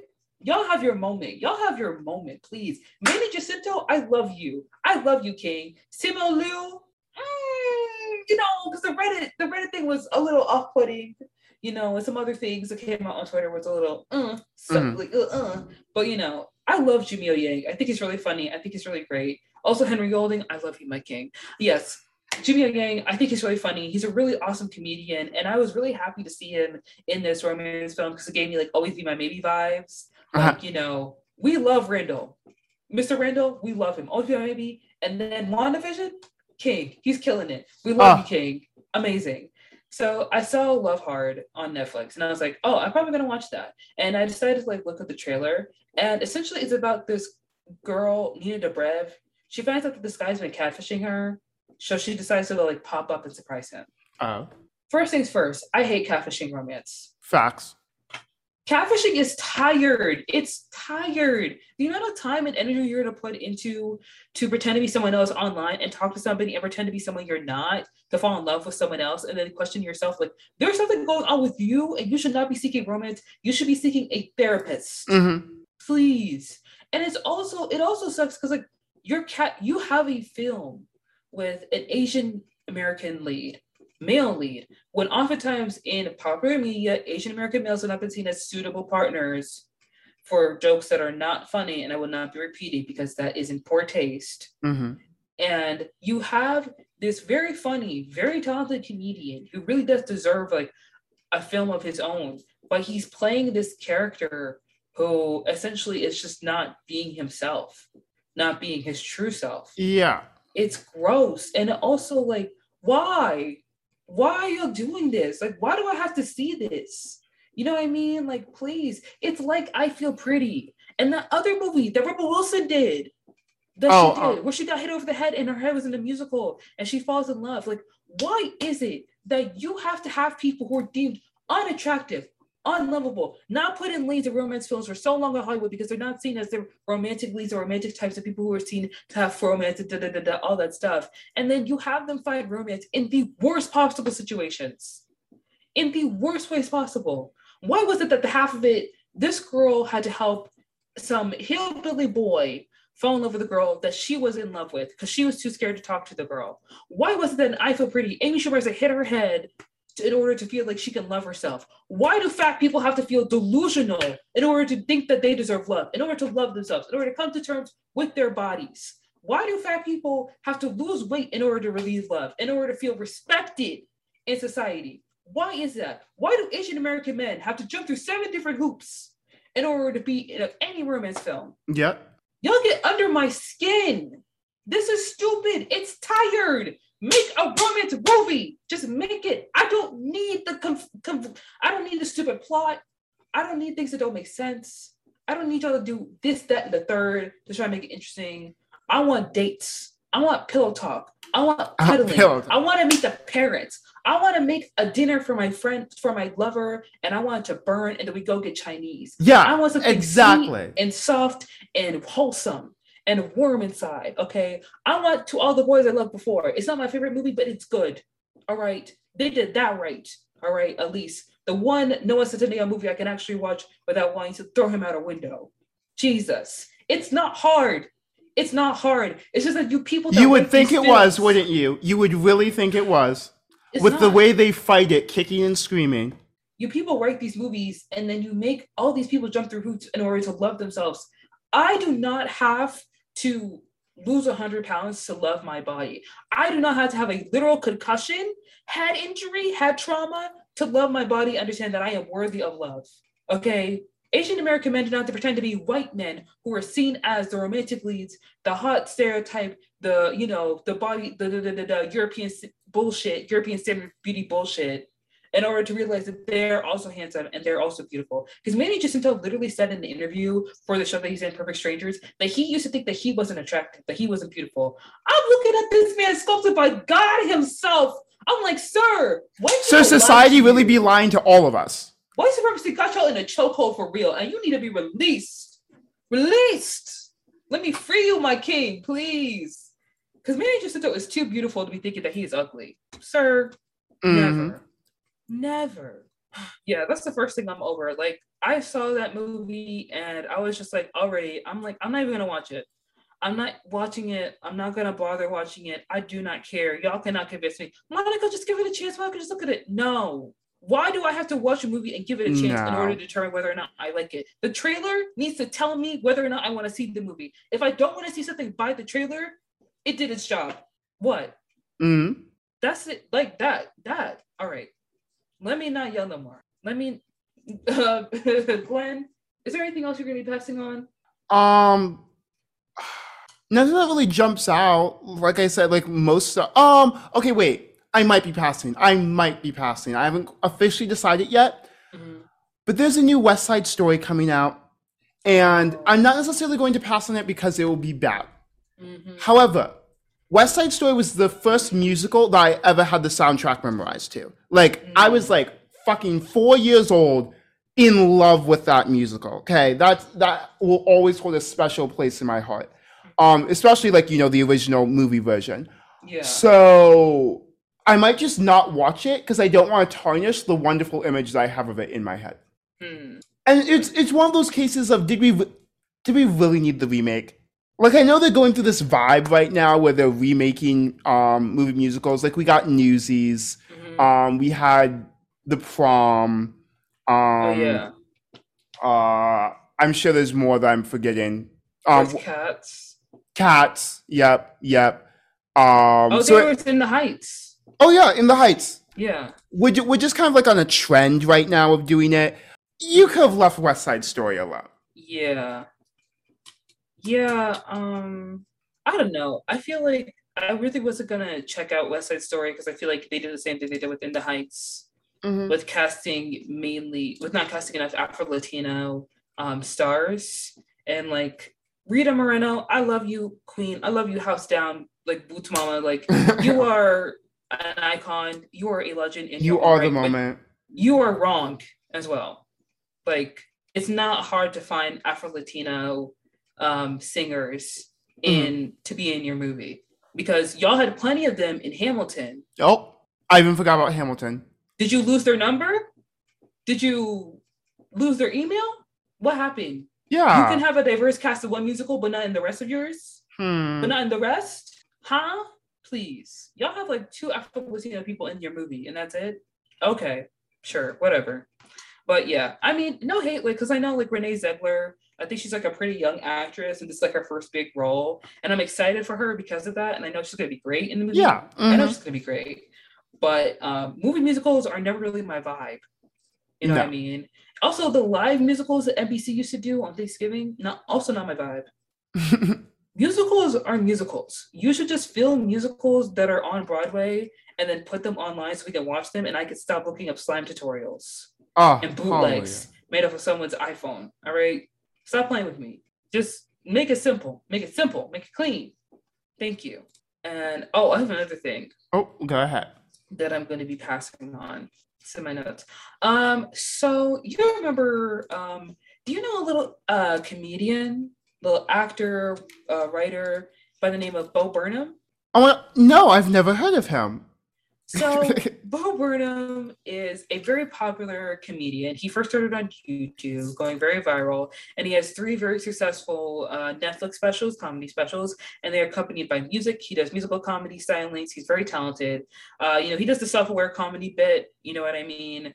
I like his music. I think he's pretty great. Do I think he is like the best comedian to ever walk the face of the earth? No, but I do appreciate his comedy and his remarks on the world. Some of his older stuff has not aged well, but that's a conversation for another day. So Bo Burnham and his record label Republic, they submitted his album for Inside, his Netflix special, to the Grammys for the comedy category, and it is uneligible. Yep. So instead of it going into the comedy category, I believe that they're going to put it in for compilation soundtrack for visual media. And I just want to ask, what the fuck is this? Best compilation soundtrack for visual media. Literally, what does that mean? Literally, what does that mean? The same thing for Eurovision, A Beautiful Frozen. Hello, Inside isn't Frozen. Hi, hello. Yeah. Inside isn't Jojo Rabbit. This isn't Hans Zimmer. This is Bo Burnham. All right, baby. Do you know how many people are going to have Bo Burnham in their Spotify rap series this week? Almost every mentally ill kid you can find on TikTok. Yes, so ma'am. I don't understand, Grammys, why we have to be so extra. Put him in the comedy category. It's not hard. They did this with Billboard. They did this with Tiffany. They keep doing this shit where they keep jumping through hurdles and not putting people in the categories they belong in. Y'all doing too much. It's irritating. It is exhausting. It is annoying. And I'm sure Bo doesn't care. I'm sure Bo is like fine living in his house with his two dogs, his beautiful partner, doesn't care about the awards, and was happy to release his Netflix special that was important to him. He did it with no audience, no crew. It's great. It's an awesome special. It's wonderful. The house that he filmed it in is getting sold for $3 million. So obviously Bo is doing fine. Bo is Bo is well. Bo is not fretted over the fact that his music is not in comedy. Like he doesn't care that he's not going to win a Grammy. He's not going to show up. If he did show up, he would show up in jeans and like a t-shirt, and then like Saweetie would want to take a picture with him, and then Doja Cat would want to like take a picture with him, and then Lizzo would like make a TikTok with him, and he would like stand in the background looking awkward, like the 30-year-old white man that he is, because that's his personality. I'm just irritated because the work and the effort that he put into it, I can admire it. Like Inside is good. I like Inside. I'm not going to say it's the best thing I've ever seen in my life and that it's completely changed my life in the way that I see the world and everything like that. Like you sing about climate change, we know. Like you sing about how the world is screwed up with a sock as a voice for the people, a little tone deaf, but okay. Like we can talk about Bo Burnham another day. I just want to say, Grammys, you're trying my patience. All of y'all are doing too much. All of y'all are being... And still too little at the same time. How do you manage to do both? Pick a lane. Pick a struggle. How can you do too much and too little? You're going to nominate Jay-Z for 8 nominations to give him no awards? You're going to nominate Beyonce for like 10 nominations to give her 1 award for the night, and she is still the most decorated, most award-winning Grammy artist? She still is. Yeah, y'all tried it. All right. Okay. All right. Y'all can keep talking. I don't care. That's fine. Make your excuses. That's okay. That's cute, girl. You keep that to yourself. All right. Let me know you're finally going to give Kate Tandra a Grammy after he's been in the game for literally 10 years. Worked with literally every single Grammy award-winning artist. When are you going to give him a Grammy? Where's his Grammy? Nice Where's try. His Grammy? Huh. Yeah. Don't think that I'm okay with you and I'm cool with you because you gave Megan one. Don't think we're okay. Don't think we're fine. That was expected, actually. Yeah. Just so you're aware. Like, you giving Megan one wasn't like reparations or anything. That was who should have won the award. Right. So, but I got you. babes. yeah, I feel like that's it. I feel like I've yelled. I feel like I've gotten almost everything off my chest that I need to get off of. I did not anticipate being this upset. I thought like Well, we did get you talking about Star Wars, so that was on yeah, us. That was our fault. We yeah, did see this coming. yeah. Also, just one other thing, because I Mhm. had previously mentioned this in a previous podcast. I just want to bring this up just to like bring it back to um Zazie Beetz of Miss Atlanta, Mhm. of Deadpool 2, of The Harder They Fall. It's Mhm. not that you're not black enough in general. It's that you were not black enough for the role. You are playing a character who was a dark-skinned black woman, also a heavy-set dark-skinned black woman. That was not for you. That role wasn't for you, and you should have turned it down. You going in an interview talking about how you're born in Germany, how you're mixed race, how you're biracial. All these biracial people have the same argument. I don't feel like I'm black enough. I don't feel like people expect me enough. Babe, we know you're black. We're fine with that. No one was We don't confused. care. No one was We don't confused. care. You know who does care? The casting directors. Yep. Because they don't want to cast Letitia. Well, no one's going to cast Letitia now because of all the things she's doing True. on the Black Panther set. People are not casting I'm so mad about Brooks. We don't need to talk about it. We don't need. I shouldn't have brought it up the first. No, because we'll bring it up next week. Because that's part of Marvel. That's part of Marvel. Because we'll bring it up next week. Oh. Be prepared. Bring receipts. Oh gosh, but there are so many dark-skinned black women that could have taken that role. Danielle Brooks, first of all, could have easily taken that role. Absolutely. Easily. She's already worked with Netflix before. So it would have made sense for her to take that role. She was literally like, she looks like Stagecoach Mary. You don't. And you going in the article talking about like your white boyfriend and your biracial heritage. Girl, nobody cares that you're German. Nobody cares that you're biracial. That's fine. You have a white boyfriend. That's fine. Guess what? That's okay. Most people are biracial. Most popular black female actresses are biracial. Yeah. Because casting directors will only cast black people, black women in roles unless they have European ancestry. Exactly. Look at every single new Netflix show and look at the black women in them. They pass the paper black test. They pass with flying colors. Absolutely. So you also passing the test, like what? And this is also on like the film producers, obviously Regina King. Babe, I love you, but cut it out. Babe, I love you. I do, but this was a mistake. And you know, it's the same thing like, you remember Alexandra Shipp? She was cast as Storm in the new X-Men movie. Oh yeah. And then X-Men was acquired by like Fox or something, or like acquired by someone else. Yeah. And she's like, they're not gonna recast it. Like, I don't need to match a crayon in a comic book. Like, this is not about you not being black enough. It is about the fact that like, we're fine with your blackness, but it becomes a problem when you start playing characters, when you start taking on roles that are meant for people of a different complexion, that are literally written in the script meant for people of different complexion. Stagecoach Mary was not a thin biracial woman. She wasn't. So you playing that role, historically inaccurate. You're making a film about black cowboys and how they are erased from history and erased from film media and how they're not talked about in popular media. You know who else is erased from film? Who else is not given roles, who's not given the spotlight, the sunshine? You know who else is? Dark-skinned black women. All right?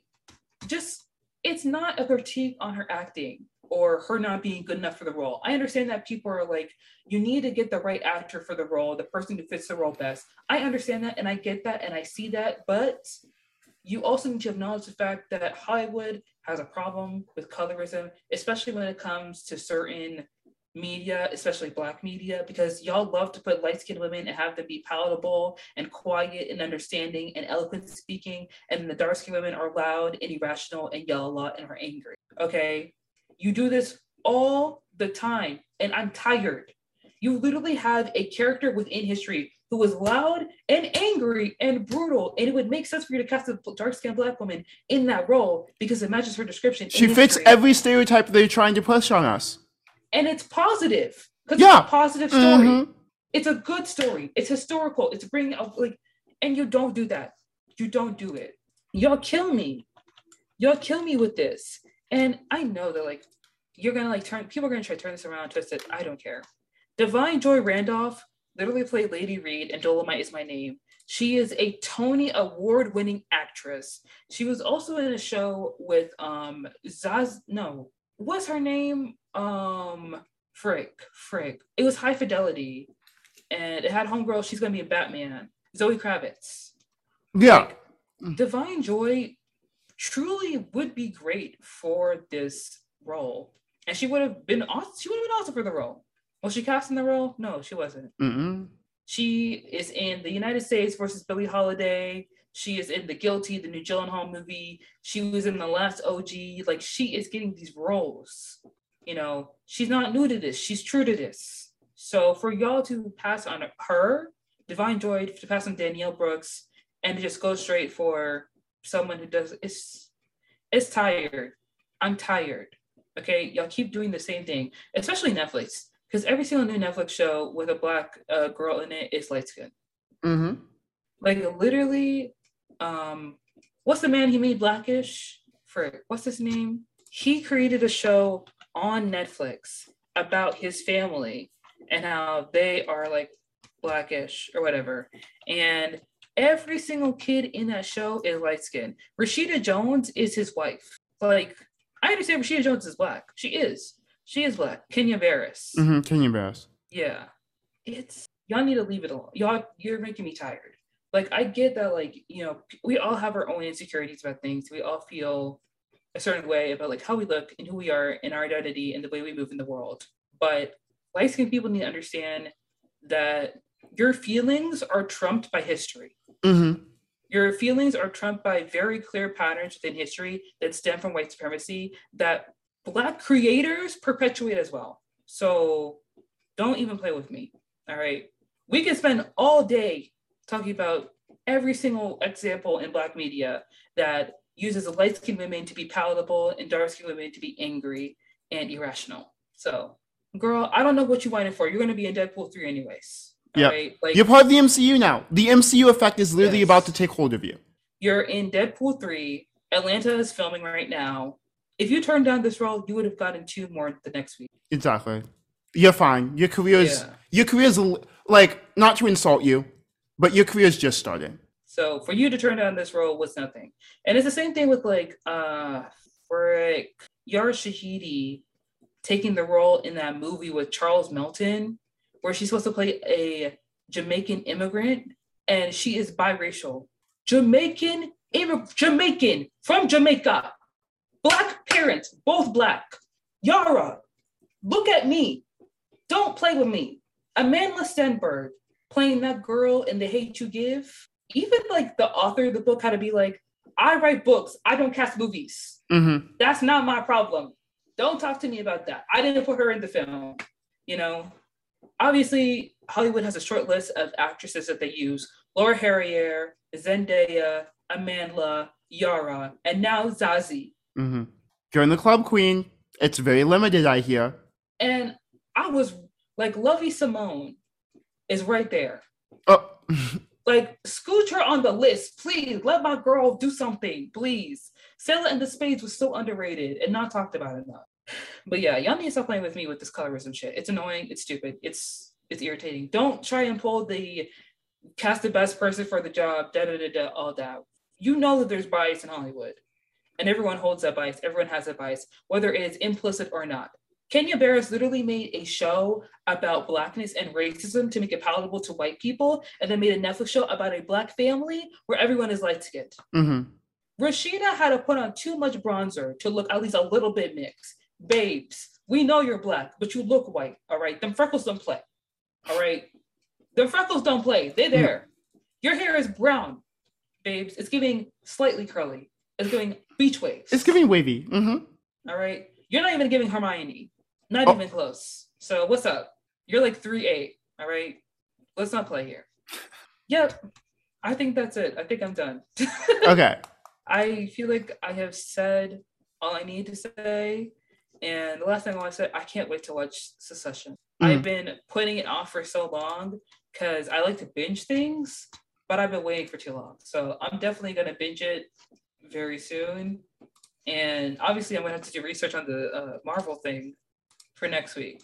But yeah, I feel like that's it. Unless there's anything you want to say before we hit the road. I don't believe so. No, I think we're all good here. Alrighty then. Well, guys, thank you so much for listening to another episode of the podcast. I've been meaning to watch that. We talked about a lot of stuff today. We had a lot of fun. We had little rants. I went off once again, but then again, when do I not shut my mouth? You know what I mean? It's literally a podcast. So I'm supposed to be talking. So thank you guys so much for listening. We really appreciate it. Be sure to follow us on Instagram. Be sure to follow us on Spotify. Listen to the podcast. Share with your friends. All right. We'd love to see you in the Instagram DMs. If you have any suggestions for us, please let us know. You can support this podcast on anchor.fm. You can support us for 99 cents a month, $4.99 a month, or $9.99 a month.